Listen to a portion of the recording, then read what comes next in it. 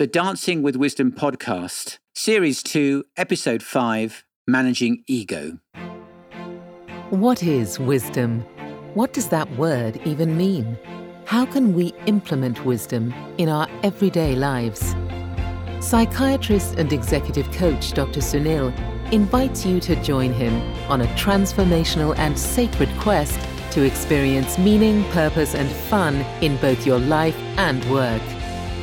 These podcasts will not only empower you to wisely navigate through a confusing world, but to grow in body, mind, and spirit, which will ultimately have us dancing with wisdom. Hello, and welcome to the Dancing with Wisdom podcast as we come on a quest to make sense of life. Well, that's absolutely true. My name's Elliot Frisby, and I'm here with Sunil Rahija. And this is what we do. We talk about wisdom. We try to explore wisdom. And we try to understand what it means to dance with wisdom in a complex, confusing, challenging, chaotic world, even before COVID. And it is. And I'm looking forward to the next progression of these podcasts because if I'm honest with you, I felt like I kind of knew what wisdom was. And now I'm going in, I suddenly feel like we're scratching the surface, aren't we? Yeah, I feel like I'm suddenly pulled. It's like a spider graph with all the different ones coming off. And I feel like I'm desperately willing to learn more now. So You're a great student. You're a great student. You're a great student. Thanks. Can I go to the bathroom? That's right. So this is where I'm at. So I'm thinking if I'm feeling a bit torn and a bit confused, then others will as well. Yes. So my teacher, You've done it now. Oh dear. So let's just say, right, okay, I want it. I want to discover. I've made that decision. What now? Where do we go from now? Because one thing that you touch in your book is about ego. Yes. You talk about ego, and I found that there was a whole massive section on it. Yes. And when I hear about ego, I think to myself, I really want it, but that's that egotistical. Yes. Ego is a negative word. Can you just touch on this? Yes, we're going to talk about ego. And obviously when we use the word ego, if we say somebody's got an ego, we're not really giving them a compliment. Before I talk about that, I just thought let's just put this in context with everything else. We've talked in previous podcasts about the need to discover wisdom. And then we've talked about, why wisdom, about wisdom is this quest for the best possible life and for the best version of yourself, and it connecting us to these timeless truths. And then we've talked about why we should desire wisdom, and wisdom for the heart, or wisdom for the mind, and ultimately wisdom for life itself, every aspect of it. So that's in a sense of discovering and desiring it. But now how do we develop it? And that brings us to the question of ego. And ego is an interesting thing, really, because psychologists talk about ego as being, as it were, the bridge between the id, which is the primitive part of oneself, where we have all those, as it were, inward desires for self-gratification, selfish desires often. And if you like, the superego, which is like our moral policeman, our conscience that tells us, no, you shouldn't do that. Yes, you should do, go this way, don't go that way. So the ego sits in between. And as I said, when we talk about ego, we tend to think of it in a negative sense. But the fact is, all of us have got an ego. And how do I use my ego in a way that helps me rather than hinders me? Because if I give in to, as I said, remember sitting between the id and the superego. If I give in to those selfish desires, I have all sorts of thoughts and ideas that go through my head. Some are healthy and some not so healthy. And yet sometimes I get overcautious, I get fearful, I get worried about making a mistake. And maybe in those cases, my superego is being too powerful. So walking in wisdom is about managing our ego in a way that's healthy rather than unhealthy. Can we just have a very quick overview here? Ego. What is ego? Can we just establish that? Because for me, when you're saying ego, I think, it's got such an ego. Yes. Such an ego. It's so negative, isn't it? It does sound so negative. But the thing is, the way you talk about it is a positive. It can, I'm trying to say it's getting the right balance of it. So what we tend to think of, we quickly rush to the person. When we say somebody's got an ego, we think they're arrogant, they're full of themselves, they're trying to make an impression on others, they're very self-centered, which is absolutely true. But ego can go the other way as well. So one of the sort of uncomfortable realizations that I had was, and I've mentioned this on the podcast, is I've struggled with depression and burnout. And one of the things I realized is that when I was going through those times in my life, actually it was my ego. So having a very low opinion of yourself can actually be quite egotistical because it's actually focusing on the self. Tim Keller, who's an author who I follow a lot and a very helpful teacher, he talks about unhealthy pride, and it's very linked to pride, is this ruthless, unsmiling concentration on the self. It's this where everything is revolving around me. Now, again, think about this developmentally. This concentration, this self-centeredness in a 2 or 3 year old is incredibly cute. You know, you've got young children. Can you remember when your children are 2, 3, 4, 5? It's beautiful about how the whole universe revolves around them, and how delighted they are by things, and how, you know, they want your attention. It's beautiful. But that same attitude in a 15-year-old or a 25-year-old or a 35-year-old is not pretty. In fact, it's ugly. It looks really bad with somebody who's completely self-centered and self-absorbed. And that's, in a sense, is managing and understanding that, getting that right balance between not too high opinion of myself and not too low opinion of myself. That is the big challenge in managing our ego. So I have to jump in here. Just, but with the way you just phrased it then, with the youngster having that ego and that I want that attention, I want this, that's really quite beautiful. But you're saying as they get older, as a teenager, it is appeared and deemed to be, if it's quite unchecked, if it's not in balance. But I was saying, is it also a potential cry for help? Well, yes. I mean, in a sense, if you've got a 15-year-old or 25-year-old who's showing very self-centered behaviors. Is it a cry for attention? Well, it's showing that something's not quite right. It's showing that the ego is, in a sense, more and more out of control. So should wisdom be taught before we get to that stage? So when you get to that stage, they have the capabilities of it not being ugly, as you refer to it. Yeah, I mean, in a sense, it requires wisdom, because when you're in that state, all you're thinking is about yourself, and you're not able to bring in other perspectives, other points of view, and you become very, very self-centered. I give a quote in the book from John Newton, who was a slave trader, and he wrote, that famous hymn, "Amazing Grace." It was what page is this? Just in case if anyone's got their book at hand right now. Page 95. Page 95. Okay. So on page 95, wisdom book. And I just love, in a sense, how he managed to keep his ego in check. So remember, this was a guy who was a slave trader, had lived a dreadful life, a dreadfully self-centered life. He did appalling things. He would take slaves from Africa, and I read papers. It's pretty disgusting, the stuff that he did. But he had a huge spiritual awakening, and in fact actually became a church pastor. And he wrote his most famous hymn is "Amazing Grace, how sweet the sound that saved a wretch like me. I once was lost, but now am found, was blind, but now I see." And that shows his spiritual awakening that he had. But he also had a saying, which I've always gone back to. He says, and for me, it captures what it means to have a healthy ego. He says, "By the grace of God, I am what I am. I'm not what I want to be, but I thank God I'm not what I once was." So he says, I am here, I am where I am, and that's by God's grace. So I'm not ashamed by it, I'm not embarrassed by it, okay? I'm not proud of it in an unhealthy way, but I'm here, this is who I am. I am who I am. I'm not what I want to be. So there's a long way to go. I see that there's lots of things I've got to learn and develop and grow in. And the danger with that is that if I think I've got a long way to go, I can go into despair and think, oh, it's such a long journey. I'll never make it. It's so hard. No, but I don't look at that. I look back and I give thanks for how far I've come. So that's a very healthy balance of ego. That's actually walking in wisdom. That's living in wisdom. I mean, it sounds it. The way you just described it sounds like, yeah, you are walking in wisdom. You're not dancing. You're walking. You're walking with it. Yeah, that's right. And you've got a healthy view of yourself, because you've seen that. You've seen people who, for example, are doing very kind and good things, and say, "Oh no, don't." It's nothing. It's nothing. And don't. And I'm just a nobody. The kind of Uriah Heep kind of person. I'm just a nobody. That's, I would say, a false humility, a false modesty.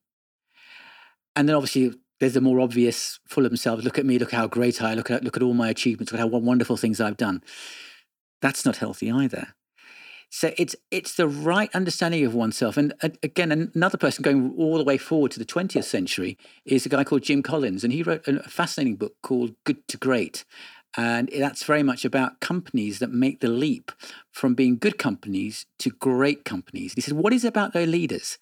And what was fascinating was he gave something called level 5 leadership. And level 5 leadership, and again, this is from the book, it's on page 97, he talks about these leaders who make these companies that grow exponentially. So, he was writing before their time, but it'd be people like Bill Gates, Steve Jobs. He says, what these kind of leaders have is an intense professional will. So they've got a very clear, crystal clear determination about where they're going, but they also have extreme personal humility as well. So they're very clear and focused where they're going, but they're not so full of themselves. Their achievements, they don't believe their own press releases.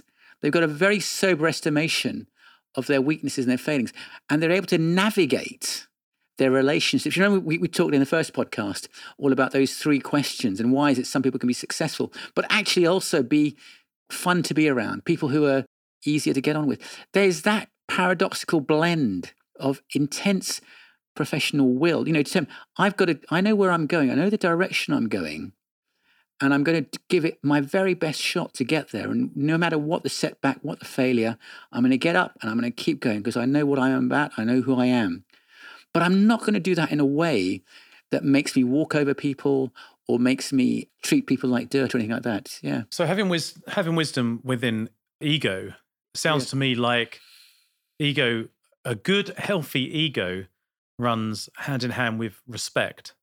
Yes, respect. That's the way I'm kind of hearing respect it. For yourself, respect for others. Because I think the other big thing to say, and this I think I find really fascinating, is the greatest sin in the world. According, again, we're as disciples of Christ who follow the Bible, they would say that, and I think you could argue actually from whatever way you look at it, the most dangerous thing in the world is actually unhealthy pride. And I need to explain that way because there is healthy pride, unhealthy pride, in the sense that, I talked about this quote from Tim Keller, this ruthless, unsmiling concentration on the self that's always looking at relationships, trying to say, am I superior to you or am I inferior to you?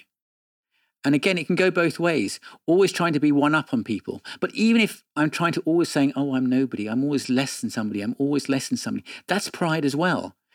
C.S. Lewis explains it, I think, very beautifully when he talks about how if you have a group of people who would say doing wrong things, so you've got a group of, say, thieves or a group of prostitutes or, a group of people doing bad things, however you want to define it, those people can be friends because they can do things that are wrong, but they can still have that relationship and friendship.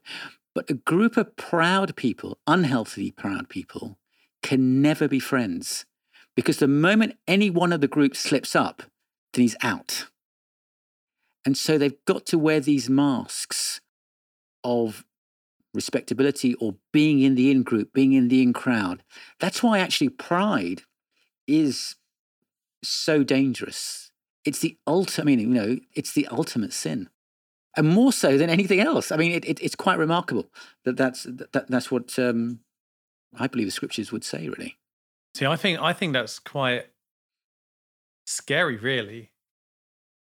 I think that the way I'm sort of hearing it is that if people have an ego, an unhealthy ego. Maybe that's a good way to put it. Yeah. An unhealthy ego, yes. Then that's going to be really difficult to hear the wisdom within yourself. That's what I'm trying to say. Yes. Because as soon as, that's what I'm trying to say. I was having trouble actually getting the words out there. But what I'm effectively actually saying is that to have an unhealthy ego, that's like building a brick wall. It is building a wall. Because everything is with reference to me. How is this making me look? Everything is about me. So in fact, the universe is richly running around me.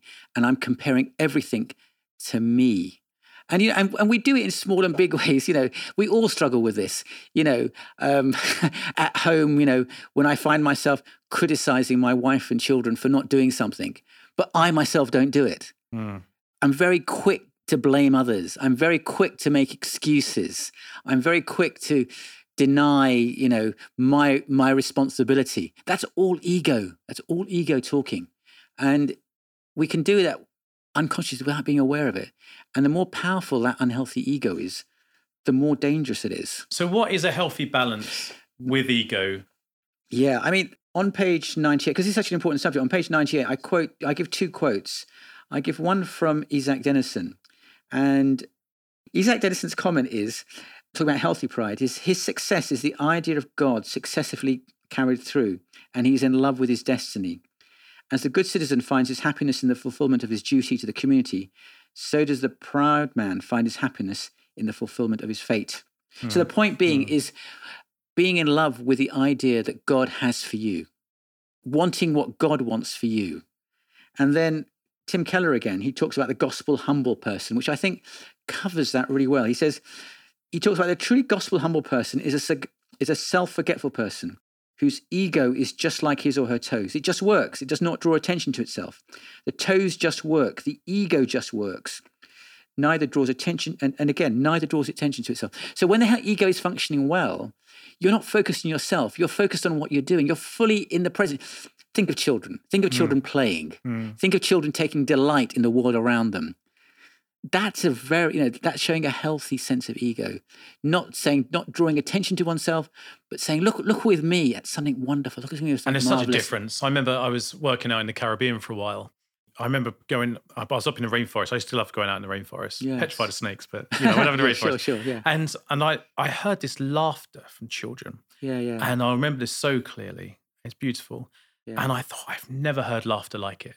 Oh, Never heard wow. laughter like it. Yeah, Suddenly, jumping through these bushes are these young children, and they're running through with a stick and a ball, which anyone, say, in the Western world would literally just throw away years ago. Yeah. And they were just hitting this ball. They were having they were just in the moment. They were in the sink. Then I remember this youngster who couldn't keep up. Suddenly, count 30 seconds, jump through the bush and run after them. It's brilliant. Yes. But, there is a different type of ego and wisdom, I think, to where you're being brought up as well. Yes. That's my point. And it does start at a young age. It does start at a young age. Again, your childhood influences are huge. They're really, really powerful. Now, when you were talking previously, a question popped up into my head. I then picked up your book. I opened up to read along with you. And the question that I was going to ask you is actually sitting as one of your subheadings. Oh, right, okay. And I found that's why I'm smirking. That's why when you were reading, if anyone sees that and I'm smirking, it's because of that. Here's the question, okay? And I think this is the big question. How do I develop the wisdom to recognize when my ego is getting out of control? What a great question. Yeah, it's a huge question. Because in a sense, that's ultimately where, as it were, as we say in English, isn't it? The rubber hits the road, because it's always talking about it abstractly. But how do I, in real time, begin to know that actually maybe I'm being egotistical here? And we've talked about this in other podcasts, is you've got to create space for self-awareness, to think about your own thinking. I've talked about the importance of having time to get out of the noise and the busyness of life, to slow down, stop, and remember that you're a human being and not a human doing. Remember, and as we've shared, a daily routine with God and his word and scripture and things like that. But what that does, if you can create that space, psychologists talk about stimulus and response. And between stimulus and response, if you take primitive organism like an amoeba, is that you poke it at one end and it moves the other end. So or you take a knee, you push your knee and your knee goes up, okay? That's for primitive organisms and systems. We're much more complex than that. And one of the things is between stimulus and response is a space. So just because somebody says something nasty to you doesn't mean to say that you have to be nasty back. We say things like, he makes me so mad, she makes me so furious. Well, actually, stop and think about it. Nobody makes you mad or furious without you giving them permission. If you had the self-awareness to stop and reflect and think, you could think, well, that was a nasty thing to say. I'm not going to respond. I remember this was a few years ago. I had an argument with my wife, and I said something, thank goodness I can't remember. I said something that was hurtful. And dear Sally, she stood there and she looked at me and she said, I could get really angry with you, but I'm not going to. And boy, was I put in my place. Yes. Was I put in my place? Goodness me. Because she had the right balance of ego there. And between stimulus and response, I said something that was hurtful. And she had the right level of ego to say, I'm not going to go down that road. And did you have the wisdom to say sorry? Well, yeah. I was put in my place. So the key thing is recognizing, when am I going down that road? And that's on page 100 and 101. And we talk about that in terms of recognizing it in terms of playing the comparison game. And remember, I talked about that story again with Lewis thing about, it's this comparison. Am I doing better? Am I doing worse? Mm-hmm. When I find myself comparing myself to others, saying, am I doing better than them? Are they doing worse than me? Oh, good, I'm doing better. I'm doing, that's ego speaking. That is ego speaking. And it can be dressed up in all sorts of ways.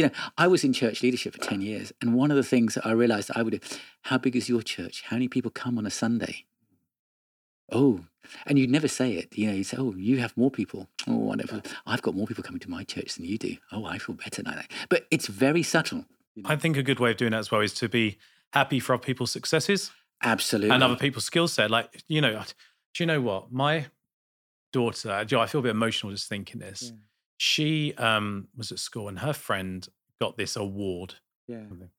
And she was delighted for them. She was absolutely over the moon for them. And I remember my wife, myself, we were looking at each other, we're like, it's lovely. You couldn't ask for more than that. That's lovely. She's not like, I want that one. Now, she probably would love that award. Yeah. And and we do advise, well, if you want to go down that route, then what you probably need to do is apply this, but you're doing great, But just seeing that, and I think that's a good place to start as well with your ego. Well, to stay, and I think if you can carry, that's the wisdom, is to be able to grow in that. And you know what? It's really quite easy to begin. Yeah. Even if it's not in your natural instinct. Okay. Now I've got friends who will have a little dig at me if I'm doing well. They'll have a little dig just to try and bring me down a bit. But what I do is I counter it with something really positive about them. Yeah. You see. And I think it's really good if someone is achieving something that you're not necessarily achieving, or say, really happy for you. Yes. Really, really happy for you. Congratulations. And that does help manage your ego a little bit. Absolutely. Yeah. That's absolutely. And then the second, in a sense, is this defensiveness. And what I try and mean by that is that, unfortunately, this is what's so sad in our world, really, is that if we have different opinions or ideas about things, and you say to me, Sunil, I think your idea is absolutely stupid. If my ego takes control, then subconsciously I'm thinking, Elliot thinks I'm stupid. How dare he think that? And so I'm very defensive of the idea because my identity is so wrapped up in it that you attack my idea, you're attacking me. And that's so dangerous. Absolutely. And so am I able to separate myself out and say, okay, maybe it's a stupid idea, but that doesn't mean to say I'm stupid. Okay, so let's wrap this up then. Let's wrap this up. So give us a quick summary of managing your ego to help you find a better place within wisdom and ultimately dancing. Yeah. So we've been talking about this huge. It's a huge subject. It's a huge, complex subject about ego, and I hope it's helped our viewers and listeners to understand that it is a real enemy. Not, I'm saying enemy. It's getting the right balance of it. We've got to get the right balance. So it's not necessarily all bad, because we are, marvelous, complex, amazing beings. Wonderfully and beautifully created. That's, the human brain. There's never ever will be a computer that will ever match us. In our complexity, human brain, bodies are who we are, the potential that we have. And so it's nothing to be ashamed and embarrassed about. But again, we've got to get that right balance. So it's recognizing those things. We go about that in much more detail in the book. It's what you're talking about. It's growing not in childishness, but in childlike simplicity that's able to get that. In a sense, I gave that John Newton quote earlier on, in the sense of saying, by the grace of God, I am what I am. I'm not what I want to be, but I thank God I'm not what I once was. So seeing how far you come, giving thanks for that, and then looking forward to how far you've got to go. And that's, in a sense, why this Dancing with Wisdom, it's a quest. It's a lifelong thing, because you need to keep coming back to that day after day after day.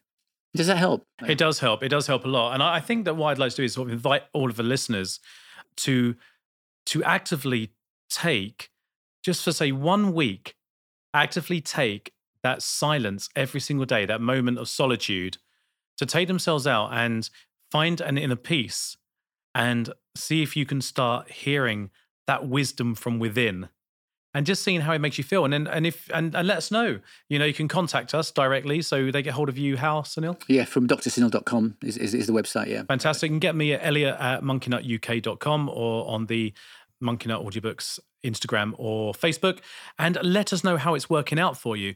And if you're watching this on YouTube, leave a comment below. You can leave your name or a fake name. And please do subscribe and give us a thumbs up. And if you're listening on the podcast, please do give us a 5-star rating so other people can enjoy this as well. It is, otherwise, because if we don't get it, then we're rubbish and we're terrible. So let's no, I've got the wisdom now to stop going down that path. So anyway, what a pleasure talking about this, and I'm sure we're going to revisit this again. Thanks so much, Sunil. Thanks, Elliot. You've been listening to the Dancing with Wisdom podcast, presented by Sunil Rahija and Elliot Frisby.